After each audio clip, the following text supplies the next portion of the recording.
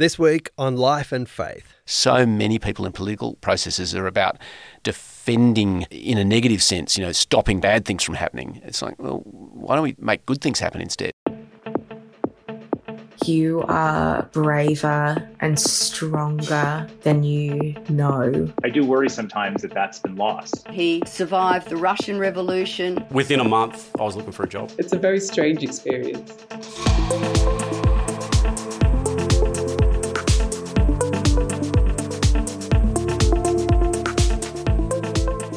Welcome to Life and Faith from CPX. I'm Simon Smart. In the midst of our angst over the cost of living, rising interest rates, and the lack of affordable properties to buy or rent, which are all serious problems, we sometimes can forget those who are right at the most vulnerable end of that challenge and who each night are looking for a space to lie down where they won't get wet, where they can stay warm and out of danger, and where they can keep a few of their belongings close by them. There are some pretty alarming statistics when it comes to homelessness in this wealthy nation of ours, aren't there?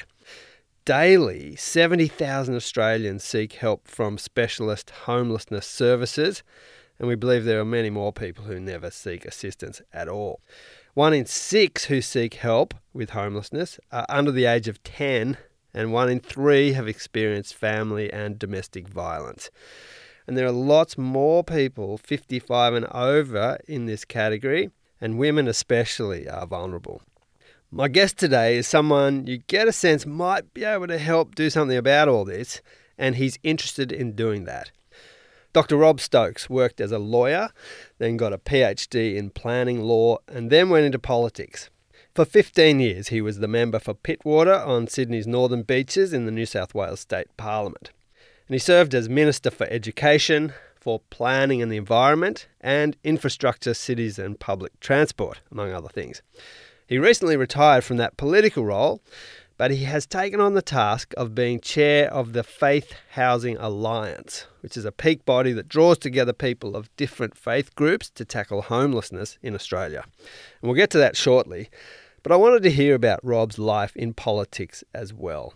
And I began simply by asking him how tired he was at the end of that part of his life. It is exhausting. Public life is exhausting. Elected public life is exhausting. It should be exhausting.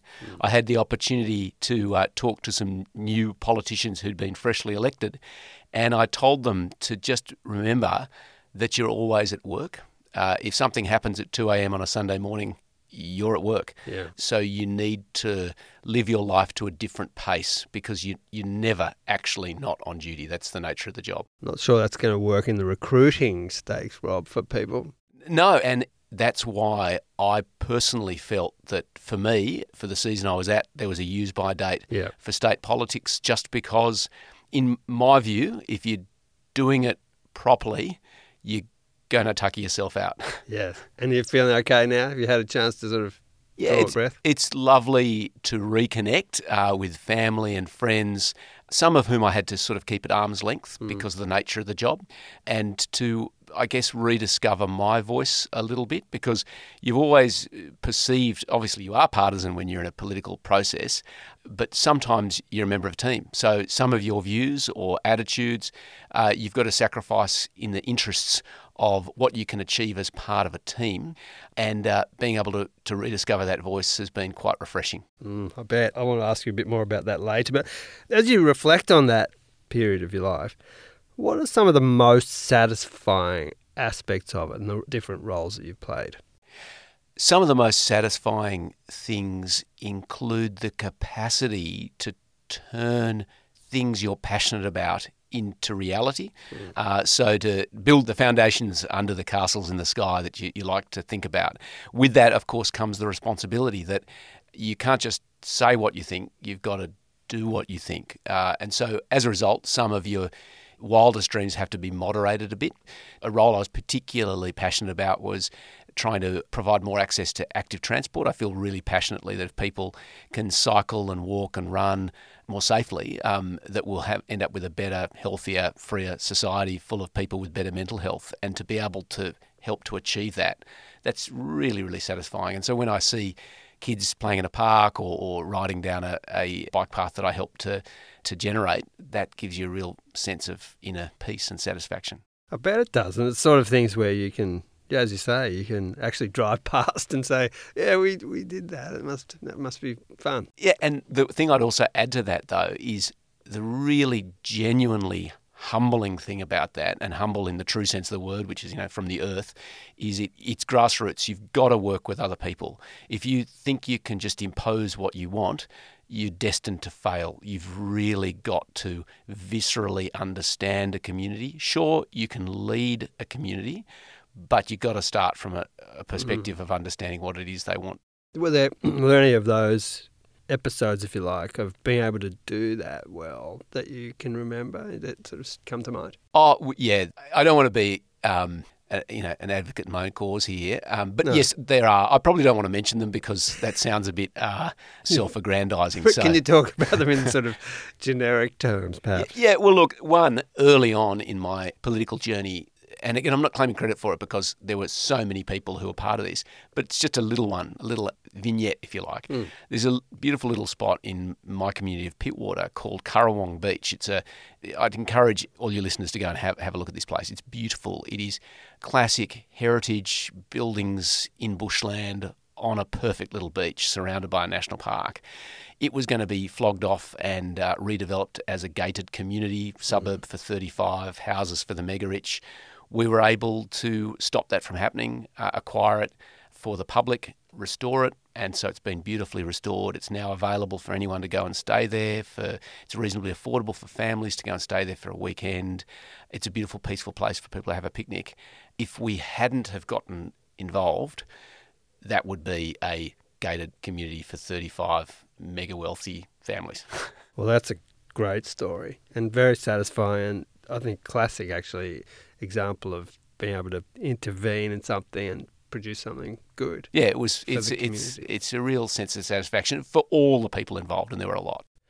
There's something common to those portfolios that I mentioned. It seems to me that you were trying to build something of lasting value. And you're still doing that, actually, and we'll come to that in a moment. But does that feel like what you were doing there in these spaces? That's what politics is ultimately all about. The ancient Greeks divided society into two parts, the oikos and the polis was the part where you worked together to achieve things that were of common benefit for everyone in the state. So that's what politics ultimately should be all about, is building something of benefit for the collective. It's not always what people think of when they think of politics. No, it's not. And sadly, I actually think it's often not what politicians themselves think of when they think of politics. Something that I feel really strongly about is it's really important to go into politics with a sense of your philosophy. What are the principles by which you will make policy decisions? And then once you've done that, the art of politics is explaining them to the community and why you have made those decisions. But before you even get to policy, you've got to start with the principles, and that starts with the philosophy that brought you there in the first place. Was it lonely in this role? Yeah, politics is incredibly lonely because, that's that old saying, victory has many parents, but defeat is an orphan. But ultimately, as a minister, you are accountable. Often you're accountable for decisions you didn't make. And there's not much point telling people that. You've just got to say sorry. And sorry is a really powerful word in English, but it's a misunderstood word. I wish there were more words for it. People tend not to say it because they think you are therefore saying that you are personally responsible. I don't think that's what it means at all. It just means I empathise, I understand this didn't turn out the way it should have, and I am responsible for being extraordinarily regretful for the situation we find ourselves in. I don't think you're necessarily owning the action, but you are owning the consequences of it, and I think that's a very powerful thing to do. You're not going to like this question, especially from what you said a minute ago, but I've heard people who worked in government departments when you were the minister of it say how much they liked you, and I don't think that happens every time with the minister and then the government department. But let's imagine it's true for the point of the conversation, Rob. Could you put your finger on why that might have been, if that was the case? Well, that's really lovely to hear, if that's the case. Maybe it's because I respected them, and I don't mean that in a sense of, oh no, wonderful, I respected them. I respected that they knew more about issues than I did, so I listened to them and I wanted to empower them. One thing I feel passionate about is using my skills to empower others to serve.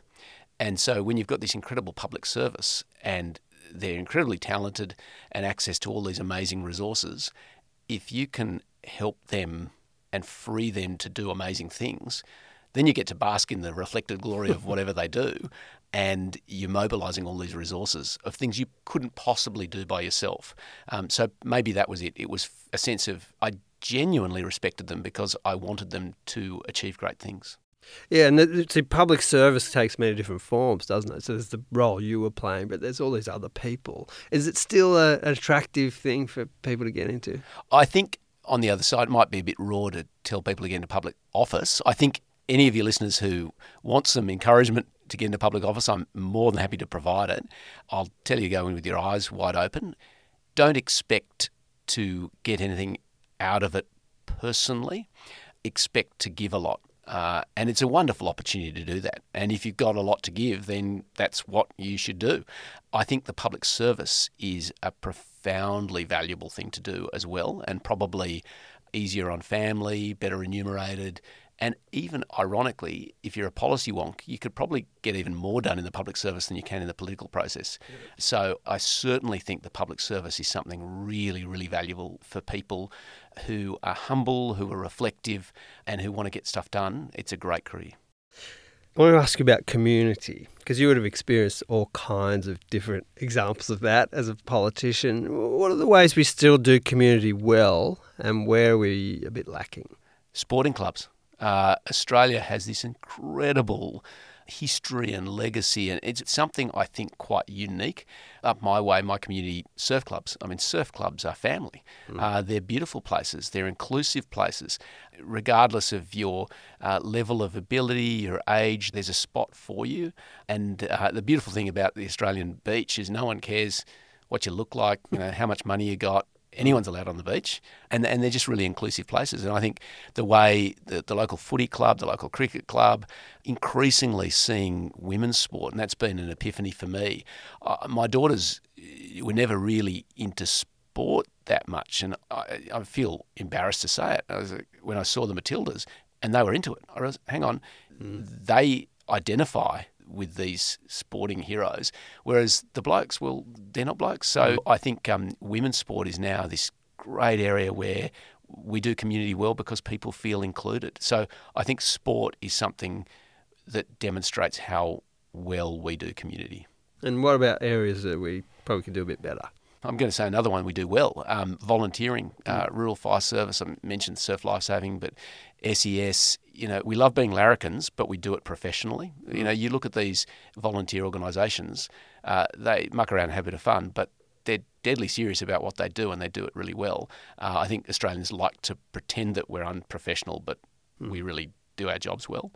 I think where we're not as good tends to be in certainly political engagement. I think most of Middle Australia has abandoned the political process, and I go into, and I can say this now, obviously love my local branches of the Liberal Party, but sometimes I'd go to a local branch meeting and I'd come out thinking, now I know precisely what the community don't think about an issue, and I suspect my colleagues in the Labor Party could probably say the same thing from some of their branch meetings.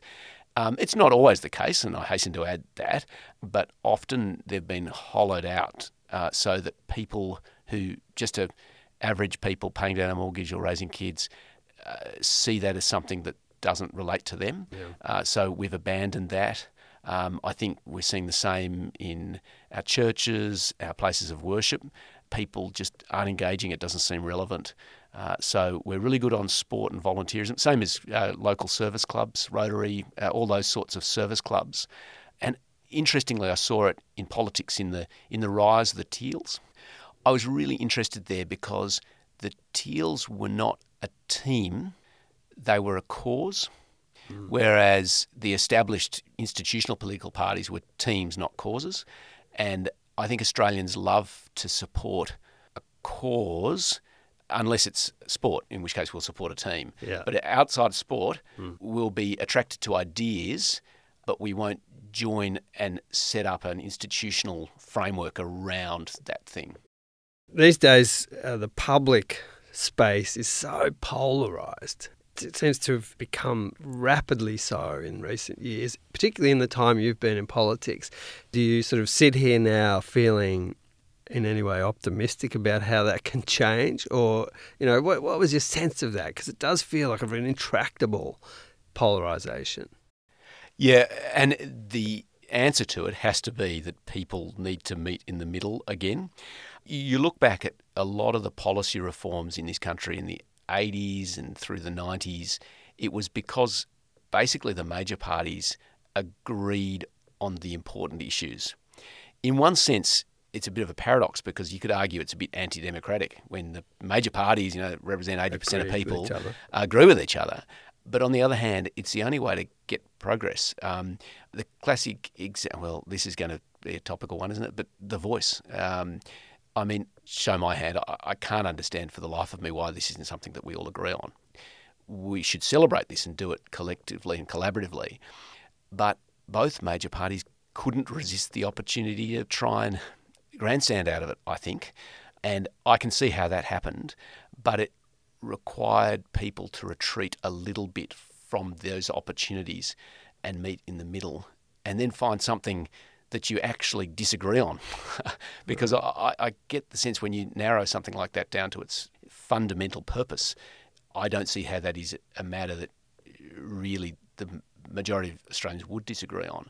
But when there's an opportunity to create conflict, there's always someone who will see the immediate political benefit in doing it. And it's why on so many issues, I'm going to go another one here.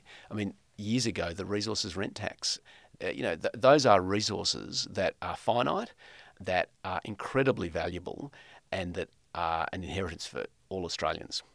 And because we couldn't agree on that, we've made a couple of already very wealthy Australians indescribably wealthy, with money that could have been spent on schools, it could have been spent on hospitals, it could have been spent, for goodness sake, on better footpaths and bike paths that would have made people's lives better.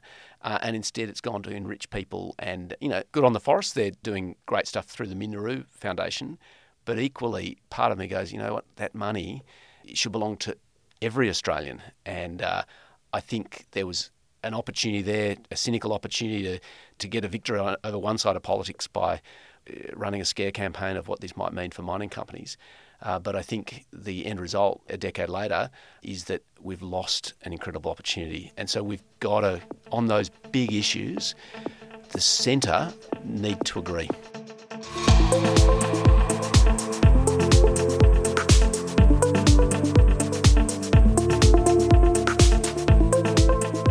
This is Life and Faith, and I'm speaking with Rob Stokes, former New South Wales politician and now chair of the Faith Housing Alliance, which is a peak body that draws together people of different faith groups to tackle homelessness in Australia.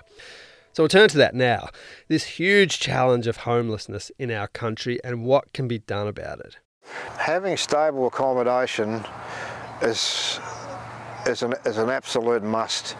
I think, if you've got that, that takes a lot of anxiety, a lot of doubt away. I wouldn't have a place, and with my income, because I'm on New Start, there's no way I'll be able to afford a place. There's no way. So I'd be homeless for sure. For sure I'd be homeless. I know it for sure. So I'm lucky I got this place. It's like a godsend for me. It's like I said, and when I say it saved my life, I really mean it. It saved my life. That's Ricardo from a clip from Faith Housing Alliance talking about the help he received to get housing when he had no way of doing that himself. Rob Stokes is under no illusions as to how big a challenge homelessness is, but he also thinks something can be done about it. It's a huge challenge, and one of the reasons I was attracted to join this organisation was, first, I felt I had something to offer here, having been involved in planning and infrastructure policy, and also because I saw that the big voices were institutional for-profit developers. So the mantra of we've got to increase the supply of new homes is entirely true, but it's a precondition to solving the problem. It doesn't solve the problem by itself.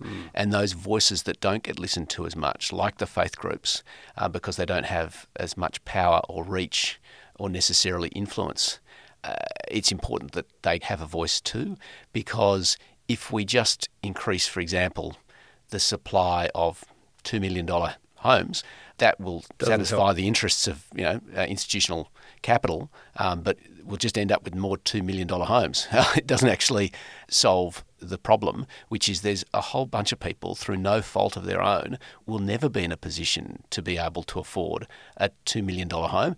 And even some who might one day will never be able to get there because they can't get on the first rung and they can't get that support, and they will be left in a situation where life can only ever get worse because they don't have somewhere safe and secure in which to sleep and to store their goods and to think and to retreat from societies we all do need from time to time.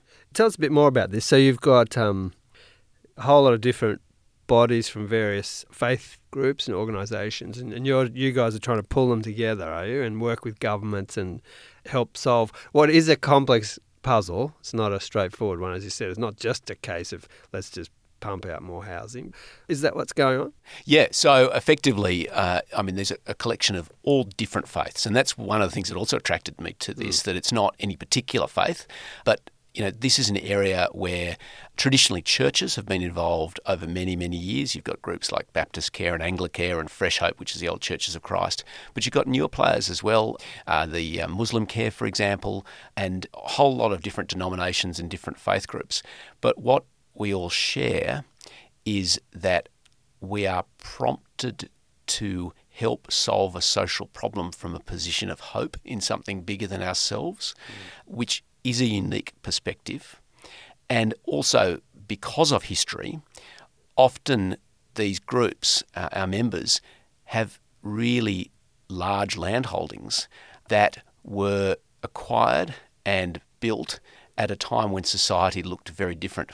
So, when you drive through a country town or a regional area, you'll often pass a little old church, which is now a private home or a cafe. And I can't help but think the people who built that place, the people who were baptised there or buried their loved ones there, or who, dedicated stained glass windows, would they really want that place to be just a cafe? Maybe they would, but I suspect if there was an opportunity for that place to be reinvented to provide housing for people who had no hope for that, I think those people would be really happy to see that as a legacy. I think that's something worth fighting for. There's been times in history where, and it hasn't always been like this, but where churches have been absolutely refuge for all sorts of need, including accommodation. So, yeah, it's interesting. You've got lots of land that's been historically, now as people are amazed at the land that churches have, for instance. But your sense is there might be ways to kind of deploy some of this to meet this need. Yeah, and there's plenty of examples of people doing it overseas. One example that springs to mind in California was a church that literally just had a 1 hectare car park, as you do in the United States. And they thought, well, this is silly. And they gave it to a community housing provider. I think from memory it's about 45 or 50 1, 2, 3 bedroom homes they've provided as affordable housing for people who can't meet market rents in that area. They've also provided playground facilities, before and after school care, a dementia care group, all on the basis of what was a car park. Yeah. So that's just an example of what can be done. There are examples of that happening in Sydney. Fresh Hope is the old Churches of Christ. They had an old derelict church in Marrickville, for example, 150 metres from the train station, and they partnered with a housing provider and great sustainability architect to develop 55 affordable housing units. Ironically, at the last minute, the council came in and heritage listed the church, and it ended up costing $1.5 million, I think, for the church. The church were giving the land for free to get through the various red tape involved, and they're building a building that is respectful of what had been there before. They're keeping some elements of the church to locate what it was. But I thought it was sort of ironic that, in one sense, by seeking to save a structure but destroying its use, arguably you're being more respectful of heritage if you actually look at, well, what is this land actually used for, and paying respect to that. And I think that land served generations of families, providing a sense of community. Now it's able to do that again. I wonder if this particular role of faith groups in helping to alleviate this problem speaks into the complexity of the problem to begin with, in that it's poverty, there's mental health issues, there's kind of domestic violence often, there's education, there's all these sorts of things that maybe it's not a one-dimensional thing, and therefore faith groups, which are not one-dimensional, might have a role in that sense. Yeah, and faith groups, because they provide wraparound services, so that's a unique perspective. I mean, a lot of the affordable housing providers are now doing the same thing, but faith groups are, I mean, it's in their DNA to provide a sense of community and all those social supports. And often, particularly in areas where, for example, the congregation is just developing a bit of its land for affordable housing, but they're going to stay right next door, it's in their interest to make sure this residential community they're creating is well supported and cared for. Because often people who qualify for affordable or social housing have a variety of complex needs, but they have a right to live somewhere as well. And what better way to serve them and also enrich a community than providing those opportunities in areas that might not otherwise be able to accommodate them. And that's what's wonderful about churches and temples and mosques, because often they're located really well in the middle of communities where people who qualify for affordable housing ordinarily never have the opportunity to live. That also mean they're close to, if were they to choose it, a community of people, which is often part of the problem, isn't it? Exactly. And church groups I've already spoken to have said part of their challenge is that they can't sustain a congregation because their congregations can't afford to live anywhere near them. Right. And so in one sense, you could argue even there's a bit of self-interest there for faith groups to actually inspire more attendance by actually providing, opportunity for people to live near the services they provide and the community that they want to build.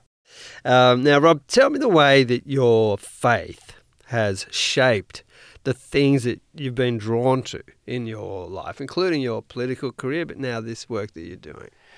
This has been a developing thought and theme and now overriding philosophy I have toward life, which is in Western culture, we've gone down this rabbit hole of focusing on freedom. And I hasten to add, it's not a rabbit hole, it's really important. But we've got this really narrow view of what we mean by it, and we all fight to defend it. We don't fight to extend it. And if it's almost like this zero-sum game. And I see the religious groups doing it as well, that fighting for religious freedom. It's like, no. The best way to defend it is to use it. And how do we demonstrate the power of hope and faith in something bigger than ourselves? It's to live it.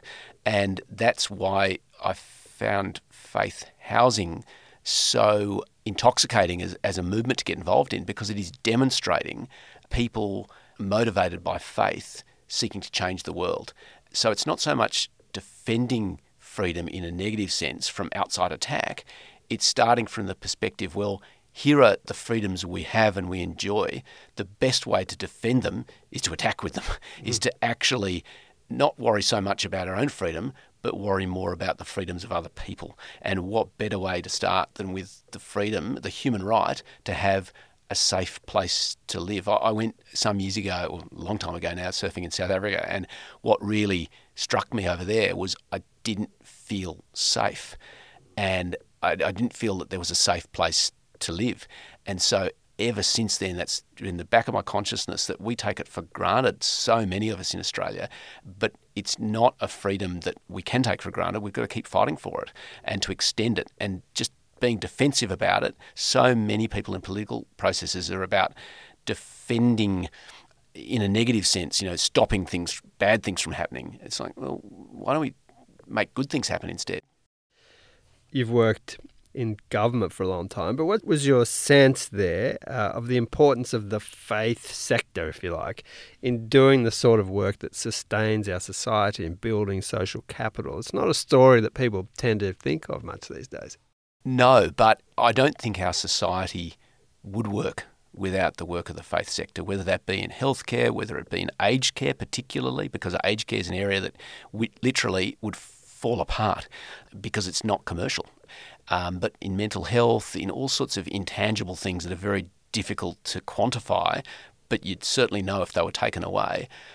Because when you look at what a society is, it's a social contract. And the way in which a social contract works is we all say, well, we're going to give a bit in order to get more collectively. And that's ultimately the mission that faith groups are involved in. It's about giving, not about taking. If everyone actually used negative freedom to just enrich themselves, society would fall apart overnight. And a lot of people I've observed, sadly, really are genuinely motivated entirely for themselves. And I met a lot of that in politics. But fortunately, not everyone's like that, because if everyone was like that, the place would fall apart. Okay, even in our education system, I always thought that we had a pretty reductive view of education, which is it's about getting a job so you can make money for yourself. And it's like, no.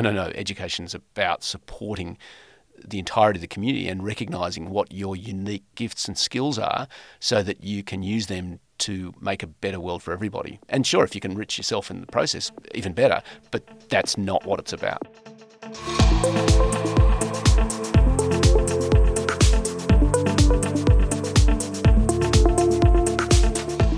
This has been Life and Faith from the Centre for Public Christianity with me, Simon Smart.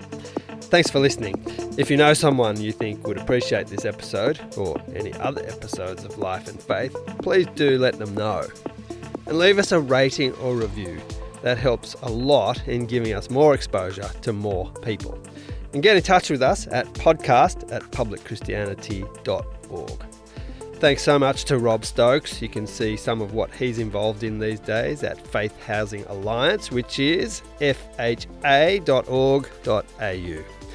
And thanks again to our producer, the unstoppable Alan Douthwaite. Next week. As I've travelled the world and talked to endless strangers and asked them, did they ever have an experience they couldn't explain? I would have asked that question many, many hundreds of times. There's been nobody who said no.